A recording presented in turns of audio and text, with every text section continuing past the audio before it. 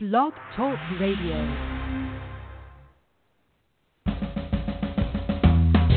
Welcome to Lykken on Lending, a weekly mortgage market update providing up-to-the-minute information on interest rates, loan programs, and hot industry news relating to the mortgage industry. Brought to you by Mortgage Banking Solutions, enabling executives to take their business to the next level. To participate in today's program, our guest call-in line is 646-716-4972. And now, here is your host of Lykken on Lending, David Lykken. So good to have you with us, everybody. Appreciate you tuning in and being a part of this podcast. The way many are getting, an increasing number of people are getting the way to find out what is going on in the industry, and there is certainly a lot going on with no stretch of the imagination. It's really wild, but it's good to have you tuning in. It's Monday, May 9th, broadcasting live from Integrity Home Mortgage's offices here in Winchester, Virginia. Out here doing some efficiency assessment work with a client that it's been around for a long time, and it's so fun to be back in their offices. And so we're broadcasting from one of their offices. So hopefully this is coming through loud and clear for all of you. Good to have you with us. We are going to be talking about existing home sales in the Hot Topic segment. We've got Mark Fleming, Chief Economist for the First American, who will be joining us in the Hot Topic segment. He's on the line, and really interesting statistics. What's most interesting, existing home sales, which are published by the National Association of Realtors, are up for the year. But if you look at the first quarter, month over month, they've declined, the worst first quarter decline since 1991. What the heck is going on? Especially when mortgage rates are this low. Where's the existing home sales headed? Well, we're going to get some answers today with Mark Fleming. Very excited to have him on the Hot Topic segment. Again, this podcast is created, broadcast, it's the same. It's created by mortgage professionals for mortgage professionals. And we're the proud recipient of the Innovation Award from Progress in Lending. Thank you very much, Progress in Lending. Let's see here. Let's talk about some of our sponsors. We're very grateful for our sponsors because they make this possible. And the first sponsor is Arch MI. They are doing a great job with their new product, the innovative product, the RateStar program. We're going to hear from Jim Jump a little bit later. Motivity Solutions, I want to say a special shout-out to them. Thank you for them being a sponsor. They're the industry-leading business intelligence technology, and they bring you these dashboard tools, and so you have real-time reporting and scorecards on what's going on in your business. Real-time knowledge on your business. This is a dynamic business, and you got to have it. Velma, Virtual Electronic Marketing Assistant, is what Velma stands for. You can check it out at velma.com. They do a great job of getting the word out on your programs and marketing to your database. They have a set it and forget it auto campaigns, as well as the create it on the fly, and they'll get it out to your customers. They do a great job, and they help you with the messaging. Also, a special thank you to Simplifile. Nancy Alley and the team over there at Simplifile do a great job in this post-TRID world. Timing is of essence, and waiting for an email with the latest updates is no longer acceptable. In fact, it's not even a good idea.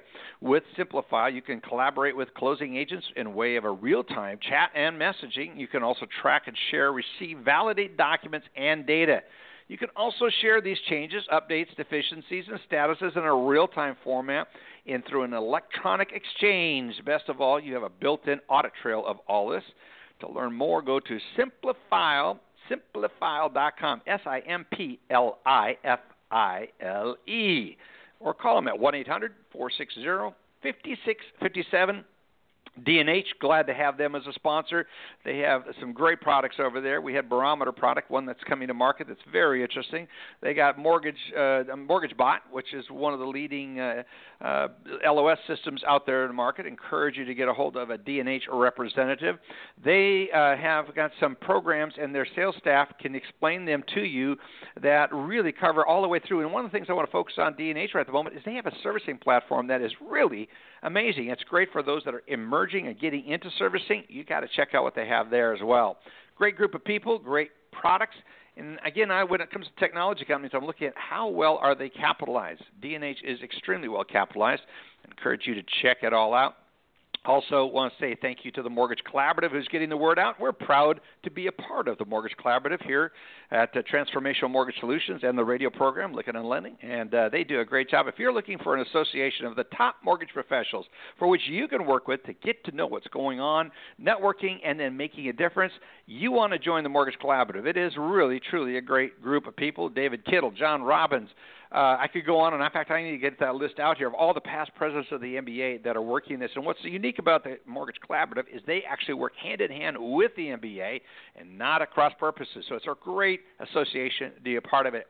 As far as the MBA is concerned, we have the Secondary Marketing Conference starting on Sunday. And May 15th, it goes through the 18th in New York City. I'll be there broadcasting live. Look forward to seeing you there. There's also June 5th through the 8th, the Chairman's Conference. And we have the New York State MBA Convention on June 10th through the 11th. I think it's June 10th and 11th, 9th, 10th, and 11th. I'm speaking on the 10th there in Albany, New York at this convention. Very excited. I just spoke at the Ohio Mortgage Bankers Association this past week. Went real well. Talk more about that in a little bit.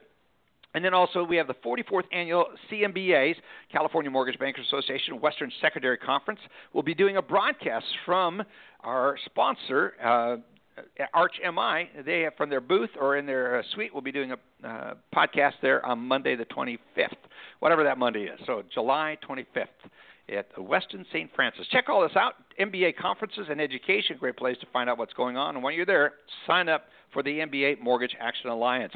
Joe Farr is on a much-deserved vacation, so we're missing having Joe around. Looking at interest rates are just up slightly based on their website right now. Last week was a really interesting week. We had construction spending that was up from the previous month. It was at a negative 0.5%. This month it was up 0.3 for the month of March is the last reporting period. That's what we reported on last week. March was up 0.3%, but what's so interesting is economists are expecting 0.5%. So while it was better than the previous month, we did see it off from what economists are expecting. Also, we received the ISM Services Index, came at 50.8.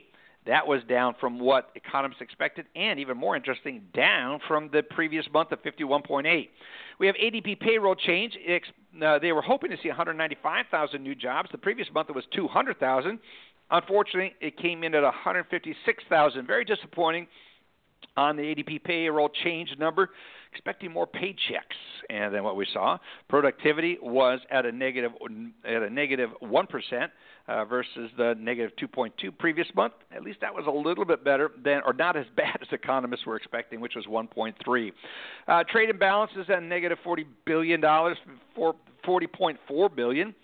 And that's a little less negative than it has been in the past. Factory orders were up at 1.1%. That's better than economists expecting. They're expecting 0.5%, and even better than the previous month at a negative 1.7%. ISM Services Index was at 55.7, slightly better than the previous month. Jobless claims came in at 274,000. That's probably the thing that was most disappointing on Thursday. But the big number that really kind of ended up moving the needle on the markets was the non-farm payroll number on Friday, came in at 160. Economists were expecting 200,000 new jobs. In that payroll report, it was 195 the previous month, came in at 160. That helped mortgage rates, but really kind of got our attention as it relates to what's going on with the job growth here. Maybe get some feedback from Mark later on. The unemployment rate stayed unchanged. Economists thought it might even fall to 4.9, stayed unchanged at 0.5%, even. And then we saw average earnings that stayed the same and met economists' expectations. Now, when you look at what we have coming up this week is we've got the job opening and labor turnover survey tomorrow. And that'll be another jobs number. We're paying close attention to that, especially in light of the news we received on Friday. Also, we have a series of Treasury auctions this week. The 3-year Treasury auction is on Tuesday. Wednesday, we have the 10-year Treasury auction. Then we have the 30-year bond auction on Thursday. The 10-year auction is a Wednesday. The 30-year bond auction is on Thursday. So lots of activity. We got retail sales on Friday. Always interested in hearing how these go. Jobless claims on Thursday as well. So, again, a little more of a focus on what's happening with jobs. Consumer sentiment is on Friday. Again, it's not a big market mover, but always like to look at it. So The auctions this week will be most important, as well as retail sales, and pay close attention to those numbers. And if you're trying to figure out where the markets are headed, what's going on with activity, latest interest rates, and movement of the bond markets, you got to get over to MBS Quoteline if you want to learn more how to get in touch and get signed up for this service.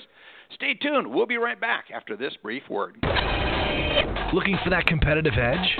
MBS Quoteline delivers live market coverage for originators. Get up-to-the-minute mortgage market news and analysis as events occur. Get MBS prices as trades happen. Straight to your computer, email, cell phone, or PDA. Know in advance when your investors will reprice. Make better lock-float decisions and increase your income. Be the expert your clients expect. And know what's moving interest rates right now, tomorrow, and beyond. MBS Quoteline, delivering live market coverage for originators. Learn more about MBS Quoteline today at MBSQuoteline.com. MBSQuoteline.com.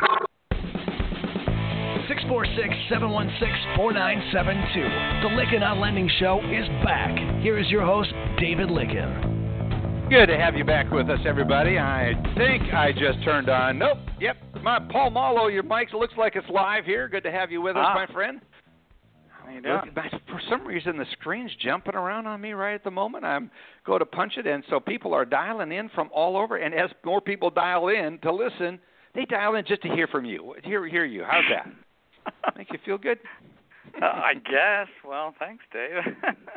It's got me what do we got the going screen on? jumping around here. Yeah, what's the news here? I'm looking at your screen right now. Lenders cozy up to non-QM loans. Real interesting. Yeah, listen, there's a lot of interesting things going on out there in the market these days. I mean, listen, apps are up, at least with the non-banks that I've been talking to. They're feeling pretty good.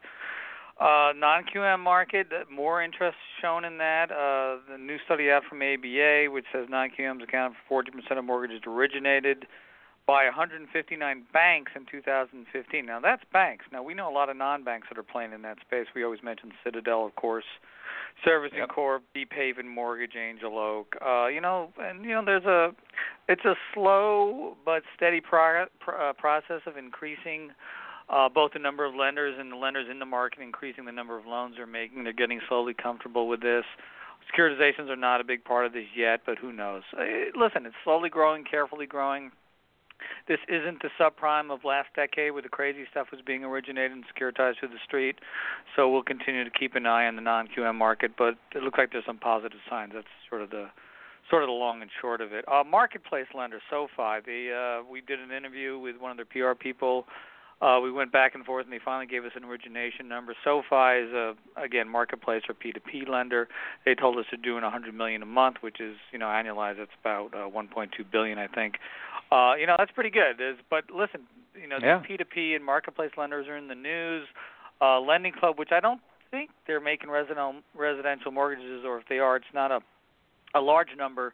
Their CEO resigned this morning. There was something going on with some loans they sold in the secondary market. That was big news this morning. Their stock was getting creamed. A lot of the guys I talked to in the industry think this whole thing about P2P lending is a big fad.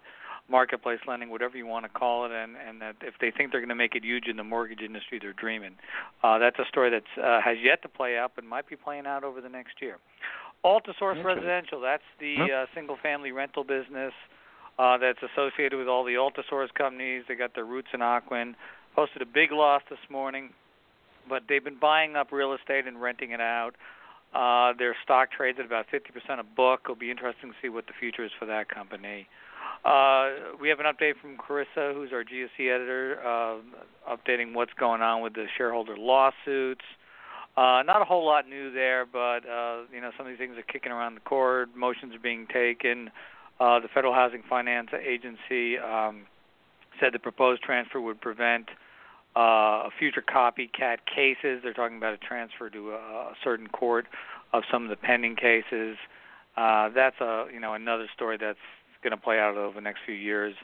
The whole thing over the net worth sweep agreements, which were written into law 3 or 4 years ago.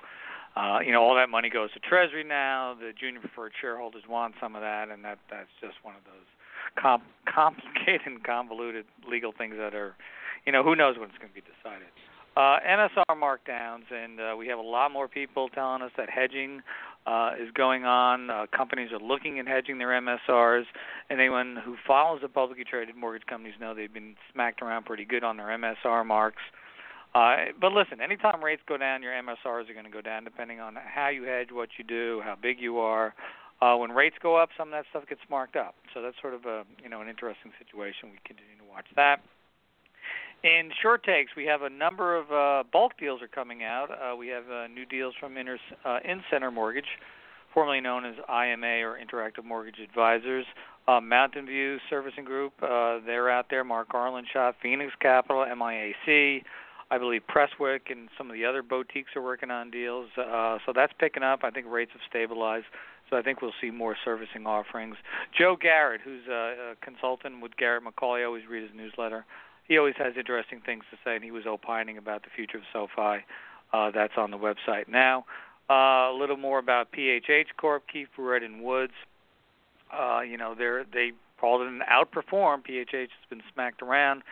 We don't know what the future holds for PHH. They're retrenching. They're doing this. They're doing that. Their stock's been clobbered.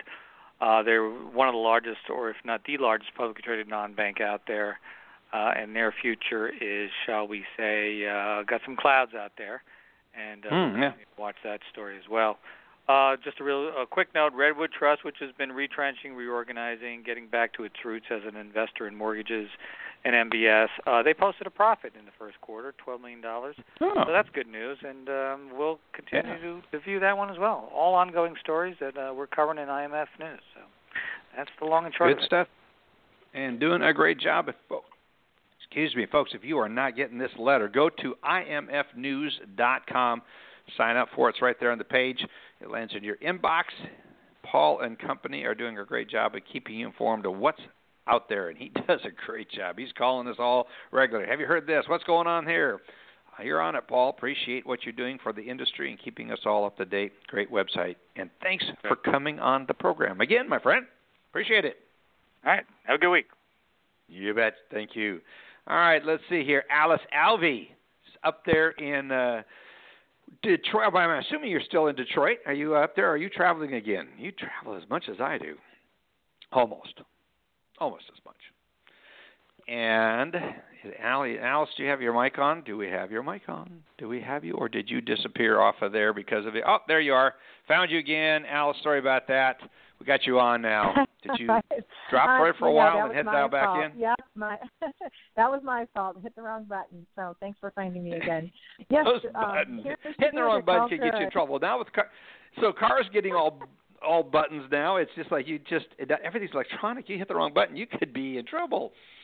But you're back in on. Well, it's interesting that Paul brought up QMs because I had that on my list to bring up too, just briefly, because we have that. We've got small creditors out there that were able to move into this 2000. They had 2,000 in first liens, excluding their portfolio. They were still able to go with balloon loans and had some exceptions for high cost mortgages where they still didn't have to set up escrow accounts.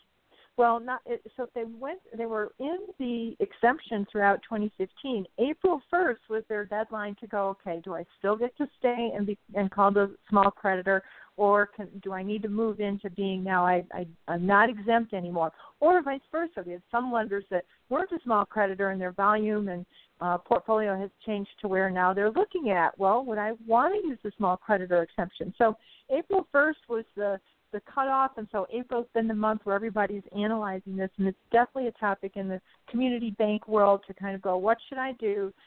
Should I play this conservative, still play like the big boys, and not go down to and take advantage of my small creditor status? So, we do see that the community bank world is assessing this right now, and a lot of companies are saying, you know what, if I didn't take the exemption before, maybe I'm qualified as a small creditor now, but I'm going to stay where I'm at. I'm going to not take advantage of the exemption and watch this for a little bit longer. So an interesting thing that happens throughout April and in early May, they're starting to make decisions. That mid-year QM or first quarter QM decision that's going on right now. Also, in the news, we're talking to a lot of companies that are trying to get out of having to pay these small de minimis title fees. Pennies, right? Cutting checks over and over again for pennies. So because of the differences at the time of closing of what actually happens in my recording fees. So one of the things that we learned is companies are really worried about this. They're bringing it to the CFPB attention. I'm just going to give everybody a heads up there. You're going to make them pay attention to something, but you're not using the right number. The actual number the CFPB is going to start caring about is what showed up on the recorded mortgage. So I find it interesting that the industry is trying to go to CFPB and say, can you give us a de minimis number? Like we wouldn't have to cut a check for 5 cents or $1, to refund these difference in recording fees. And one response said that the CFPB said, well, that's governed by state law. What is de minimis by state law definition? So the industry is going in circles in this, and I'm trying to give folks a warning. I'm not sure you want them to pay attention that closely because we're off by a lot in some cases if you really look at the actual recorded mortgage. Our company does this. We handle thousands of title e-recordings, and definitely we see that there's more of a gap than lenders are worrying about right now. So do be very much aware of that. When your title fee, your recording fee is off, there are some state issues that come into play. You should be looking at your closing instructions and making sure that those have you protected. In some states, they don't hold a lot of water, but in other states, that the closing instructions and the closing protection letters can at least give the lender an ability to have a claim that the CFPB could ever go after you. So definitely requires an attorney to assess your business by state. There you go. I gave the legal plug. As far as proposed rules, the CFPB has a proposed rule out on May 5th to put on the table to prohibit mandatory arbitration clauses. For the most part, this isn't something the industry is doing heavily. Federal law already prohibits this in mortgage and manufactured homes and for, military service borrowers. So they're looking really to provide a ban across all financial consumer products. So we'll watch that mildly. Congress is just getting back now, so we'll see what else they come up with. And then last but not least, trended credit data. Just a reminder, this June 26th, when you need to make sure that you're prepared to understand how trended credit reporting is going to change just a few of your borrowers as you start running DU version 10 in mid-June. So make sure your teams and everybody's aware of, this may not be a huge change. It's definitely getting a little bit more news right now. We will definitely, at least from what we know so far, see that the cost of credit reports will probably go up. So those are my tidbits for today, Dave, for the heads up and what's going on in the risk management world today. Lots to keep track of. What's your sense? Several people wrote me and said, ask Alan what's her sense is of the TRID pending changes, that announcement that came out here recently by CFPB. A lot of people are just trying to gauge, is this just going to be more uncertainty?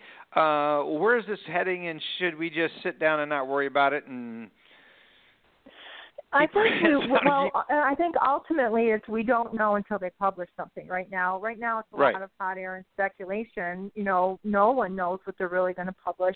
If they really do pull out what they've said in various WebExes and what's sitting in some of their training content, we might at least get a few things in writing.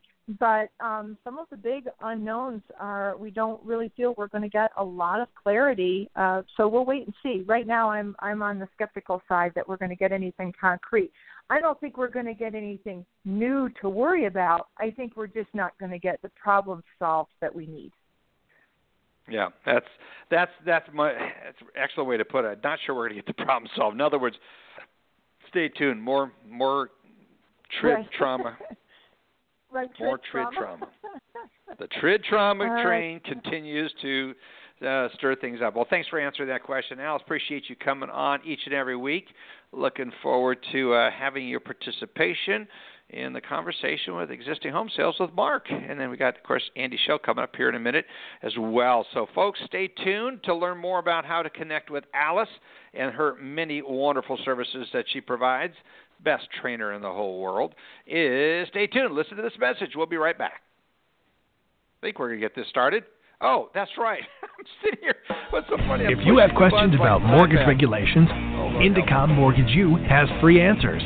If you need ideas about how to reinvent your organization, Indecomm Mortgage U will share great ideas. When you need help at any step of the loan process, give us a call or send an email. The Indecomm team of experts have been helping mortgage players from origination through servicing for over 30 years. Your success is our focus. Whether it's a quick question or long-term support, portfolio, conventional, or government lending, it's a competitive market.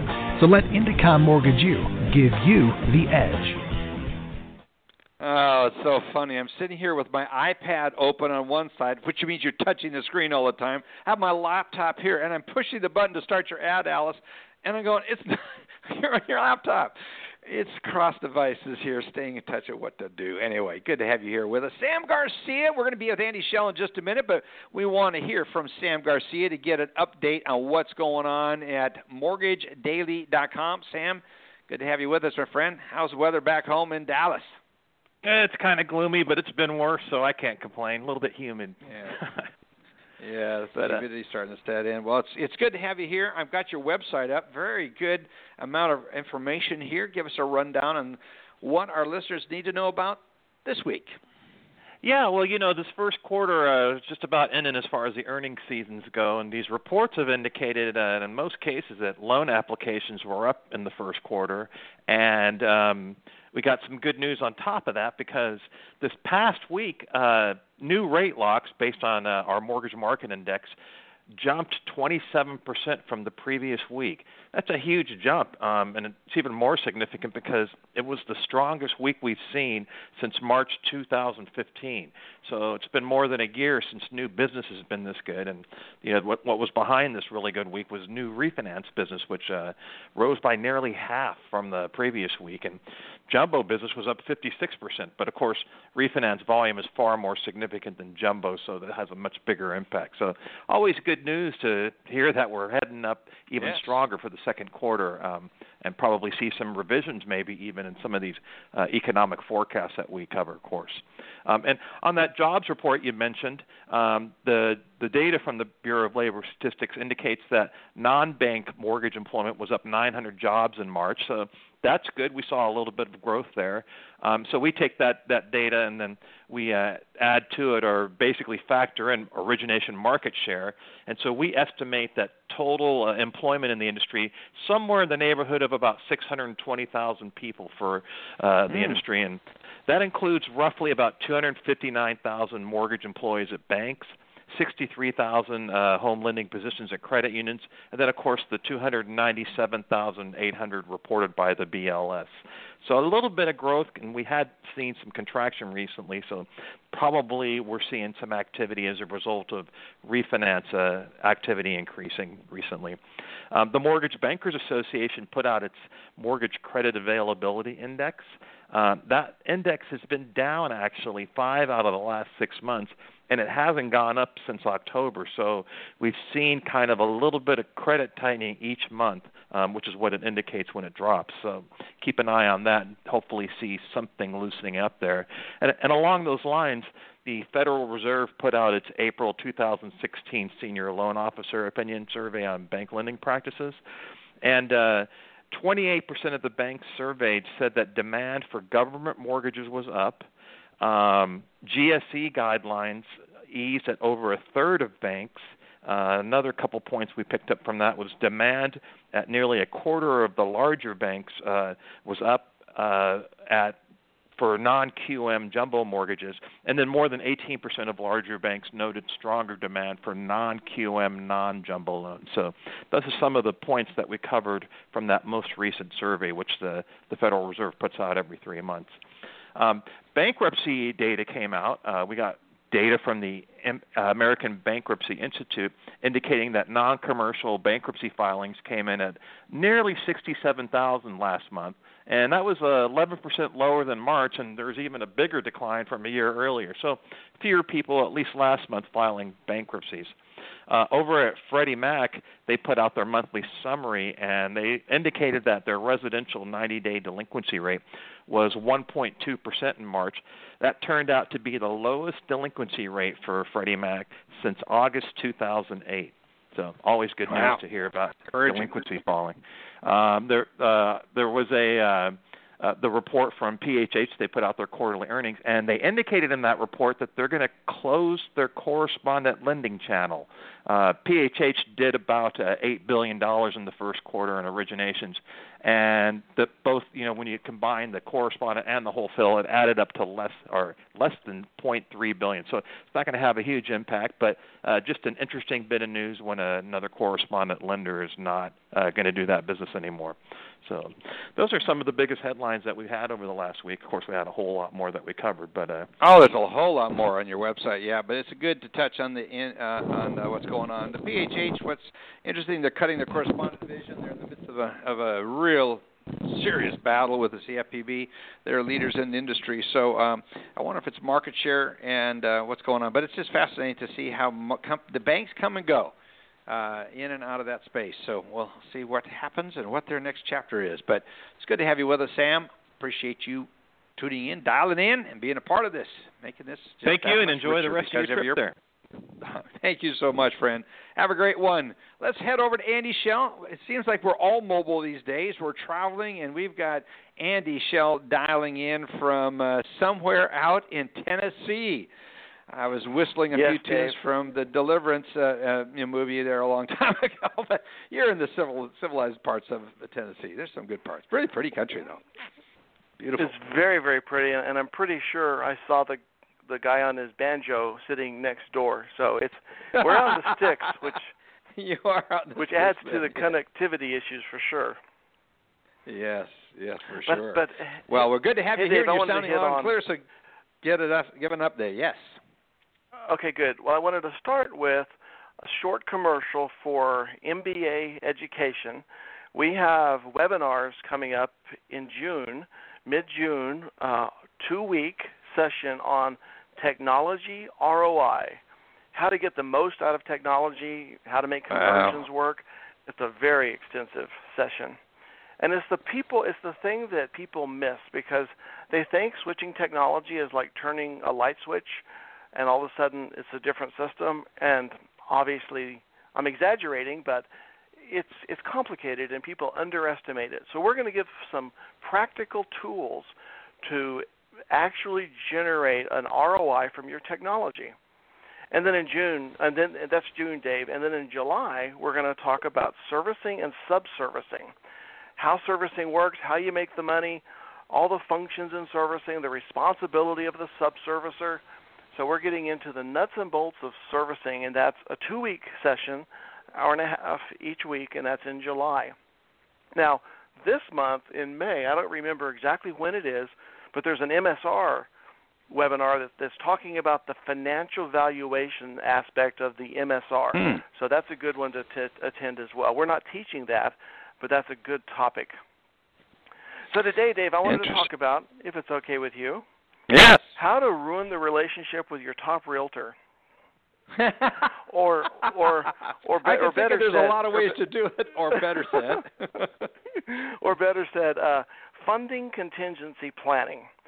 And we've run across this quite a bit lately, and so I wanted to just bring up contingency planning. And I know this. I sit across the desk from mortgage company presidents, and I say the words contingency planning, and they roll their eyes, and the next words out of my mouth are blah, blah, blah, just like the Charlie Brown teacher. Wow, wow, wow. Yeah, they don't listen. Wah. They shut down. And so, so envision this, and we've all experienced this at one stage or another, but you've got your top originator is at the closing, and sitting across the table is the realtor, and next to the realtor is the borrower, and they're all sitting there at closing, and this is a wet funding state, and the title closing agent comes in and says, "I'm sorry, Mr. Borrower, we're going to have to delay this for hours because the money's not here. The mortgage lender's money did not show up, so we're not going to be able to close your loan today. So let's reschedule." And the realtor looks at the lender, and the originator gets on the phone and dials funding and goes, well, you know what he does? He or she doesn't get a hold of funding because you know what funding did? They put their phones on Do Not Disturb because they don't want to get hassled by originators because they're trying to get loans closed. So That's right. It's this mess, chaos of finger pointing, and it's so avoidable with a little bit of contingency planning. So you prepare for these things. So when your funding department orders money from the warehouse bank, have them call the title company and make sure the money's there.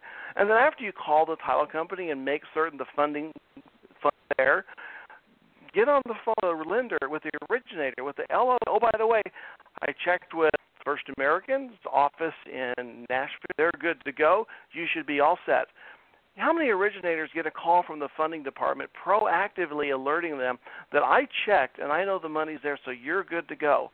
How neat would that be, So here we have this most visible event, our biggest event in a customer's life sometimes, and it's our opportunity to do it perfect, to knock the ball out of the park, and it's also our opportunity to mess it up beyond recognition and forever create a bad reputation. We forever create that borrower. We forever impact that realtor, and they to their friends and their friends and their friends, and guess what happens to our volume? We lose our LO because they're mad and they talk to their other LO friends, and just plan a little bit, think through these things, and we take it for granted. We take this funding event so cavalierly. We don't give the appropriate attention that it needs to do it right the first time. And I can hear Alice right now. She's on mute, but she's going, yes, absolutely. So you've got to validate the process. You got to communicate, make sure this stuff gets done right, and then with just a little bit of planning, we can be heroes and make realtors happy and fulfill borrowers' dreams of home ownership, which today not enough people are buying homes. So we're going to figure out why that's happening here. Yeah, can't wait to find that out. To Mark. Yeah, so there you go, Dave. There's my 2 cents. Well, it's good to have your 2 cents in on the picture, Andy. Appreciate it so much. And if people want to learn more, what's the best way for them to email you? Andy at MBS-team.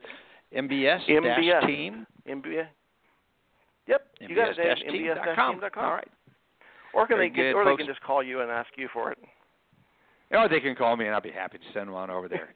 Good stuff. I always learn so much at your webinars. You do an awesome job, Andy. Thank you so much. Let's get over to Jim Jump. He's here with us. He's got a new update on the RateStar program. Always love hearing what's going on. Also, some new innovative things going on there at Arch MI. Jim, what you got for us? RateStar from Arch Mortgage Insurance Company is a revolutionary tool that allows lenders, bankers, brokers, community banks, and credit unions to dynamically price mortgage insurance coverage by individual loan risk, anywhere, anytime.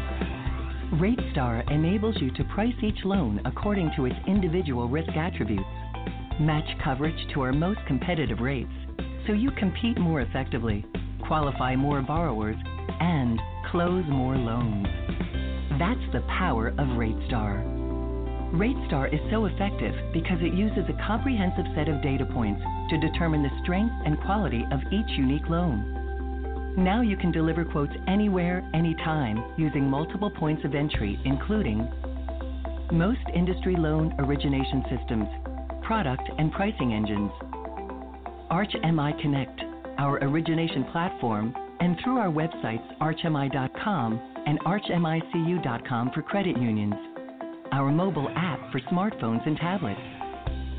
All you need is your NMLS number. It's that easy. Key information is pre-populated and highly visual. RateStar makes it easy to choose an alternative with built-in options. Touch, tap, and go. It's a revolutionary way to get a mortgage insurance quote. Add a credit score and get rates. The selection that sets everything in motion.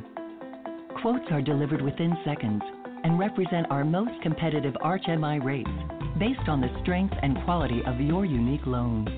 Easy. Save your quote in PDF format, send as an email, or save as a copy you can edit and reuse. RateStar is the tool our industry has been waiting for. RateStar is available on most industry product and pricing engines, as well as on most major loan origination systems. Whether you access RateStar through these systems, or from an Arch MI website, Arch MI Connect, or our mobile app when you're on the go, you receive the same comprehensive customer support you've come to expect from Arch MI. RateStar. Getting a mortgage insurance quote has never been so powerful or so simple. Let the revolution begin. Yes, check it out, ratestar.com or at archmi.com. And then also Emotivity Solutions KPI of the Week. Love having John Manuel with his pre-recorded comments. Let's listen to the KPI of the week. Thank you, David, very much. Great to be here as always. And this week we have another underwriting-focused key performance indicator, and the KPI is average resubmits per file. This single measurement can not only help lenders develop consistency in underwriting and optimize departmental processes, it can also guide business users to examine contributing tasks in processing that affect this number. KPIs in practice, and you might say by definition, are constantly on display and updated in near real time, making it much easier to pinpoint however many friction points may be combining to produce a given effect, like number of resubmissions, which can also vary by product type, another aspect that the KPI can uncover, demonstrating once again that what gets measured gets results. And with that, Dave, I will turn it back to you. Thanks very much again. I always like that saying, what gets measured gets results. I'm so excited to have joining us today Mark Fleming, who is, of course, the Chief Economist of the First American. He's been there for a number of years. His high profile, speaks at many of the conferences, and I've had the privilege of having him on the program before. We're really excited to talk about something that is a bit of a complicated and confusing topic at the moment.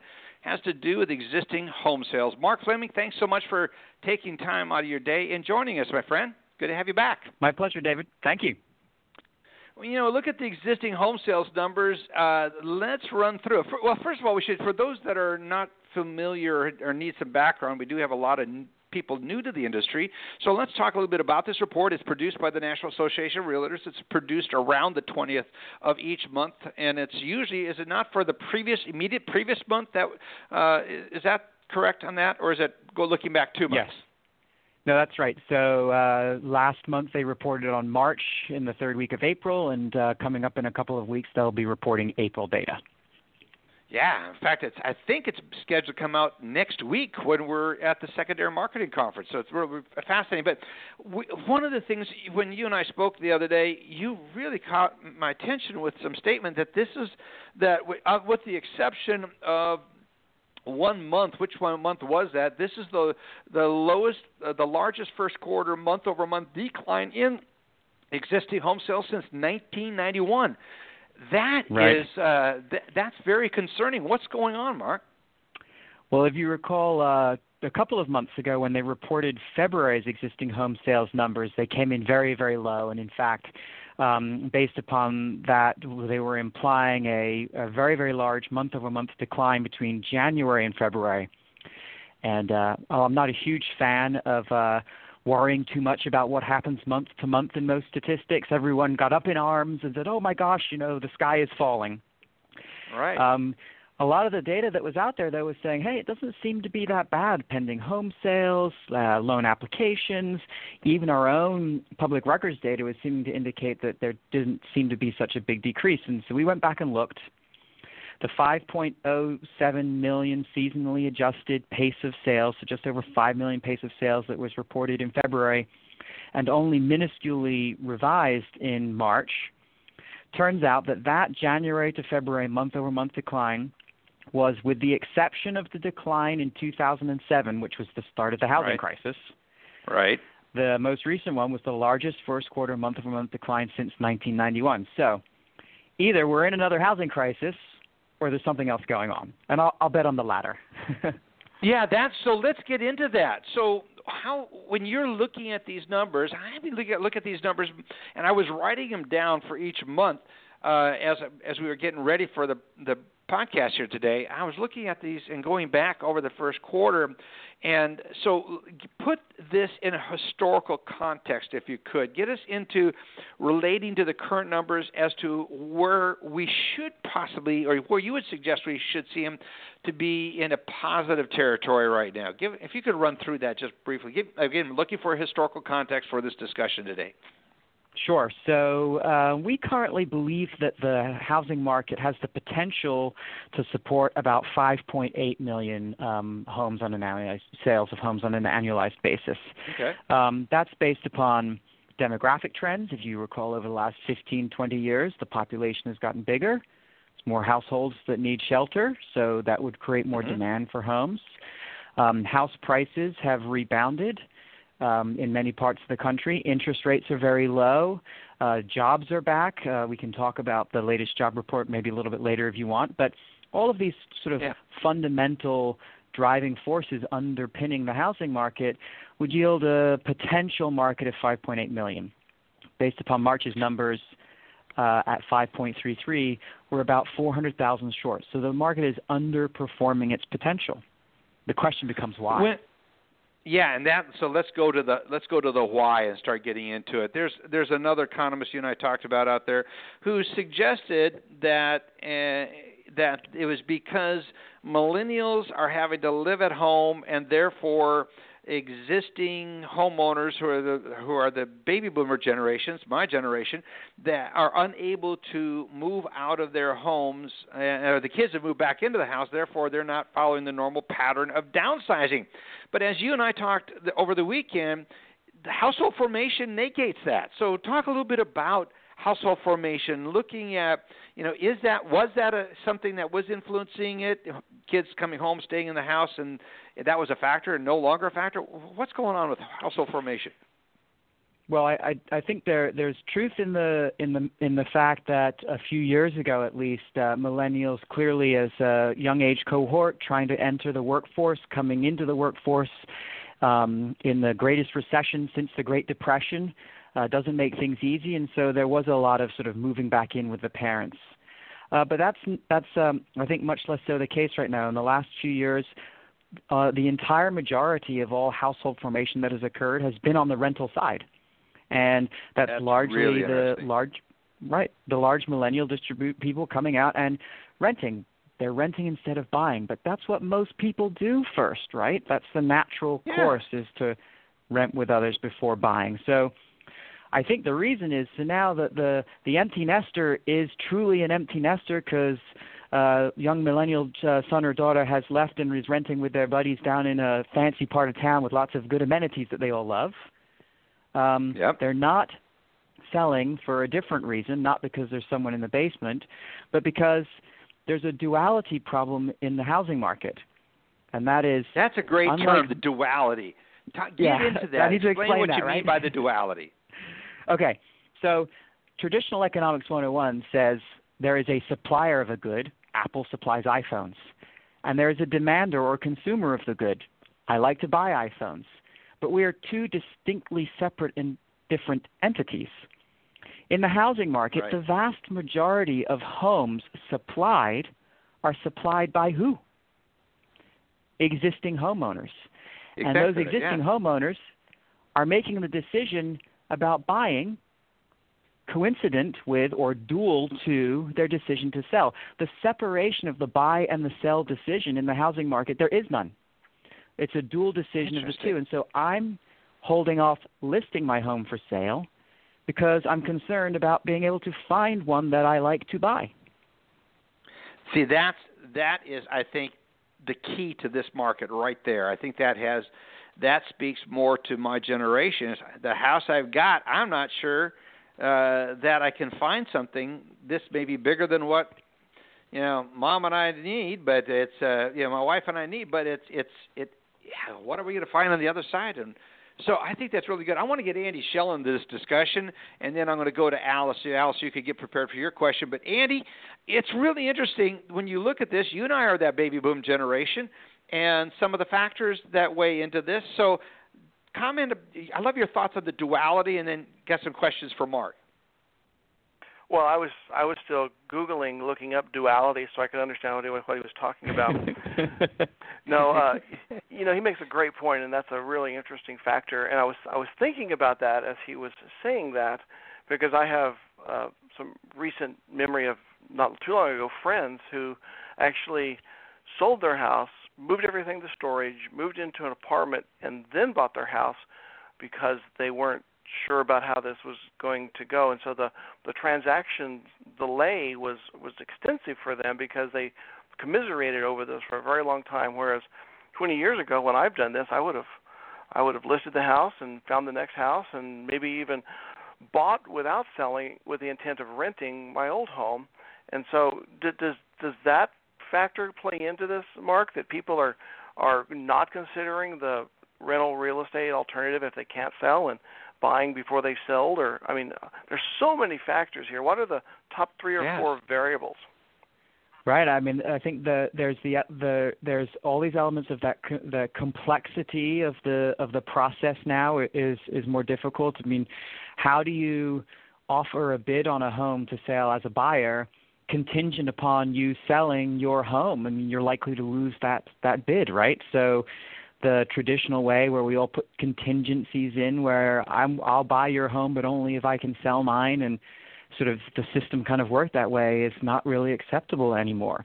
I think the other challenge, I'll add a little more insult to injury here, is that in most of recent history, the last 30 years in the housing market, there's been a long-run downward trend in mortgage rates. And so there's a built-in incentive to move, because even if my income hasn't gone up, I can afford to buy more home with the same mortgage payment. And so, 5, 6, 7 years go by. Yeah, let's move. I'm not too worried about being able to sell my house. I'm looking and saying I can buy a bigger house or buy more home. Doesn't necessarily have to be bigger, but more utility of home. And my cost of doing that is the same, if not less, depending on how much rates have gone down. We've actually had rates sitting for about 2 years now, right around the same place, give or take 25, 30 basis points.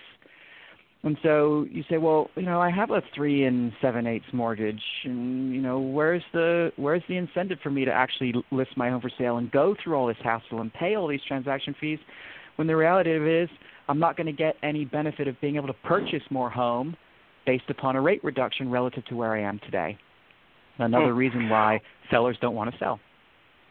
Well, Mark, it sounds like you need to be a psychologist in addition to an economist to understand the market here. They're all behavioral sciences, right? They're all in. And that. Go ahead, Andy. I'm sorry, I got to throw in. Go ahead, David. Fannie Mae housing. Point. Well, I think the thing when you look at that, Alice, I'm coming to you right after this question, but you look at Fannie Mae housing sentiment is down 2.5%. Our good friend, mutual friend Doug Duncan over there is measuring that. I find that interesting. There's another sentiment, real estate sentiment index that's out there. Who does that one, and what are we to learn from these sentiment indexes? That speaks to the emotional side of things, the psychic side of the market. That's right. When we do these surveys with these sentiment-based structures to really get a sense of what does the consumer or the person being surveyed collectively feel, I was shocked and a little bit concerned that Doug's housing sentiment survey shows it's down 2.5%. How can it be down 2.5% when house prices are rising at 6% and inventories are tight? This is a seller's market if ever there was one. And then even worse. Yeah. They further delve in and says more feel it's a bad time to sell than a good time to buy for the first time in over a year. This doesn't make any sense other than the duality problem and the lack of incentive based on rates. The real estate sentiment index is ours, and we ask the same thing of volumes of title agents, and they're saying the same thing. We think purchase volumes are going to slow down because of this problem of this market getting all locked up. Around the lack of inventory, which is in a sense also creating a concern about creating that inventory. You guys do a great job with the real estate sentiment index, and I think I'd love to get into some of the factors that go into that. But I want to roll over to Alice real quickly. One of the things I think as we toss her the mic, I was thinking is regulation a factor, but Alice, go for it. Well, I'm just thinking here, how do we overcome this, right? So far, we've given out lots of reasons as to why the duality is a problem. So it sounds like from what you're saying, the only market force in there that could change this would be a rate incentive. I mean, aren't there other incentives involved here in terms of like the type of housing solution that people are looking for that could incentivize them? the house price. I mean, what are some of the ways to get out of this then? Because so far I'm just hearing a lot of doom and gloom. Guys need to kind of think how we can get a little positive here. Yeah, let's try and be positive here for a second. So there's a couple of elements. One is, and we touched on those millennials who are moving out of their parents' homes and renting in large numbers. Keep in mind that this is a demographic cohort that is even larger than the baby boomers. So when they decide to buy, there will be a significant demand push. I have to believe at some point, if you're an existing homeowner and pricing gets so good, then eventually say, well, you know what, I may not be too concerned about whether or not I can buy something because I'm going to make a ton of money selling it, right?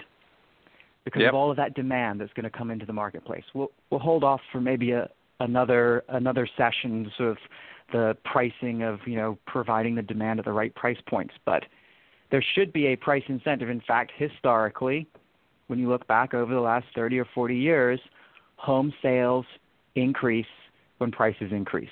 People feel wealthy.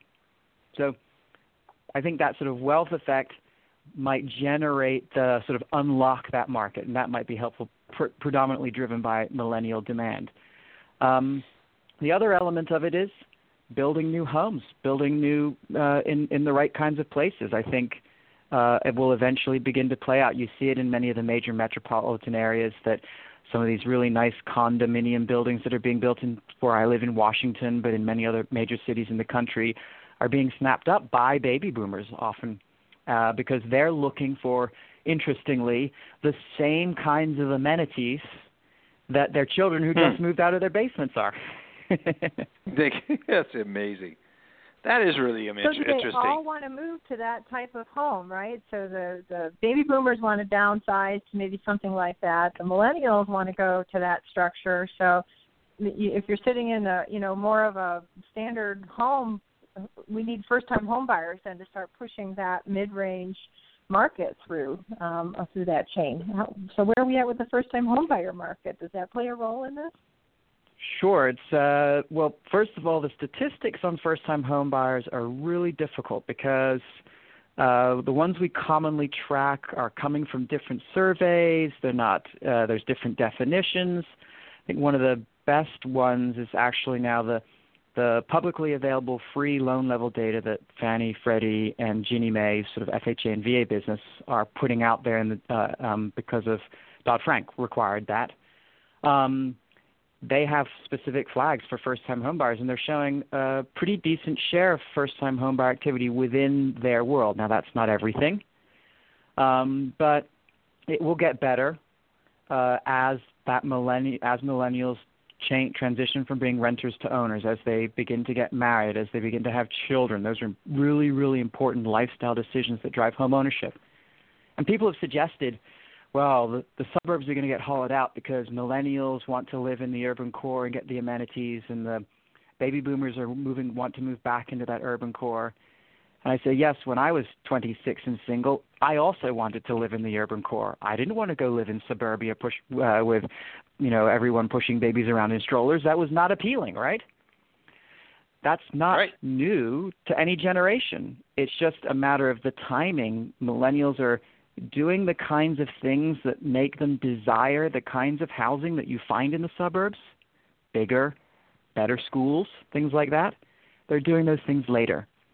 So interesting. If it's time and patience is a policy, time and patience. That's the policy right now. Well, Mark. Well, Mark, I had another quick question for you. Yeah, go ahead, Andy.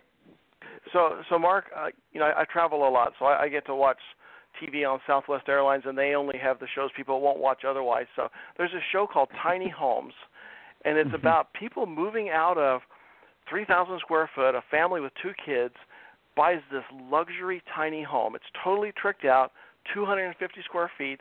They can take it where they want. It's like a motor home, but it's stick built. It's like wood. And apparently it's booming. People are flocking to this. They want to be mobile. They want to have a tricked out luxury. They don't care if it's small. Is that real? Do you think that's a trend? So there are a couple of things there. Seen the show. Pretty cool. Yeah, I mean, it's booming, but like if something is booming from zero, then you don't need a lot of it to make it boom, right? Good point. So that's if something point. goes from 1 to 2, it's increased by 100%, but it's still only 2. And here's a bigger issue, and this plays out broadly across many of our statistics, not just tiny homes or housing statistics or even economic statistics. Is the millennials are such a large cohort in sheer size that if even a few of them decide to do something, it can have a meaningful influence, right? Right. Think of if 10% of 1 million people decide to all have some kind of a behavioral pattern, that's a lot of people with the same behavioral pattern that could influence the data. And so what we're seeing in some of these trends is large movements caused by small shares of a very large group of people doing something. Tiny home trend. Yeah. I saw an article on the tiny home trend, and they are now, those that have lived in it for any amount of time, going, nice little detour, but we've got to get more room. We've got to go back to a traditional home. And what's interesting when you look at the size of homes that are being built across the all demographics, homes are getting bigger, not smaller. So it's a neat little let's go try this trendy little thing for a while. But you get 3-4 kids running around that little place, 250 square feet, and you're hunting back. You're ready to move back to suburbia with the big yard and all the extra space. So it's a really interesting trend that's going on there. What about rising rents? That's one. Someone just sent that in. Isn't that going to be a driving factor? Rents in many areas are going up, and even the availability of rentals are at an affordable price. Andy and I have an old associate that used to work with us, lives up in the Fort Worth area right now. He says, it's crazy up here. They're jacking my rent up at it's like $500 a month, and it's up over $1,000 a month from a few years ago when he moved into the area and he was getting this job. It is nuts. And when you look at that, that has got to be a factor that's going to push people towards home ownership at some point, you would think. Yeah, you'd think. I mean, the Economist says, renting a home is substitutable to owning a home. Maybe not exactly, but close.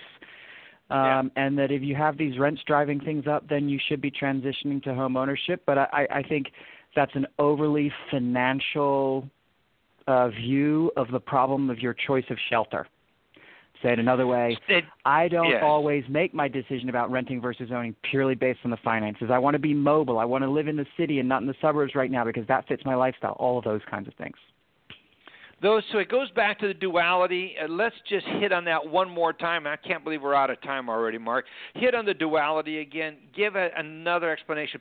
Several people are Googling that and sending, does he mean this? Does he mean that? So if you could...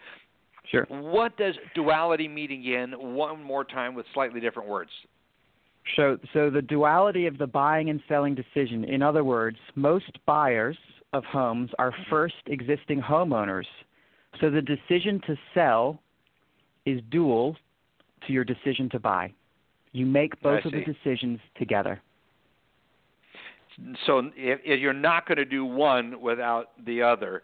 And so sorting out what you're going to do for the other. Exactly. Yeah. So where you were willing to take a step of faith or leap out there, hoping that you're going to improve your situation because the property has gone up in value, you had confidence in the market. But people, it sounds like, which goes to the sentiment, real estate sentiment index that you have, that is down 4.4% quarter over quarter.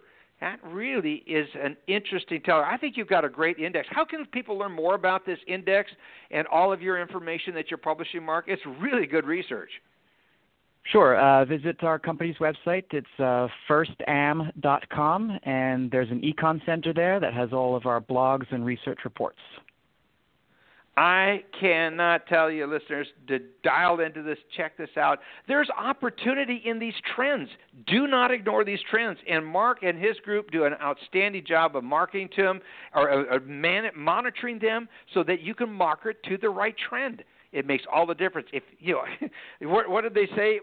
If you go where Wayne Gretzky, if you want to go be successful, go to where the puck is going, and you'll be able to have a much greater chance of getting a good shot. So anyway, thank you so much, Mark, for coming on the radio program today. Excellent job. There's just so much information in these notes, and we didn't get to, so we got to have you back soon. That's the bottom line. My pleasure. Thank you. Got to have you back. Always a pleasure. Folks, it's been good to have you with us. We appreciate you being here. Again, I'll be broadcasting live from the National Secondary Marketing Conference. Love to see you there. Also, we'll be at a number of other conferences, the New York MBA Conference as well as the Western Secondary. Hope to see you at one of these. Have a great week, rest everybody, and we'll be looking forward to talking to you, broadcasting live with a number of surprise guests from the Secondary Marketing Conference in downtown New York City. Have a blessed week, everyone. Talk to you soon.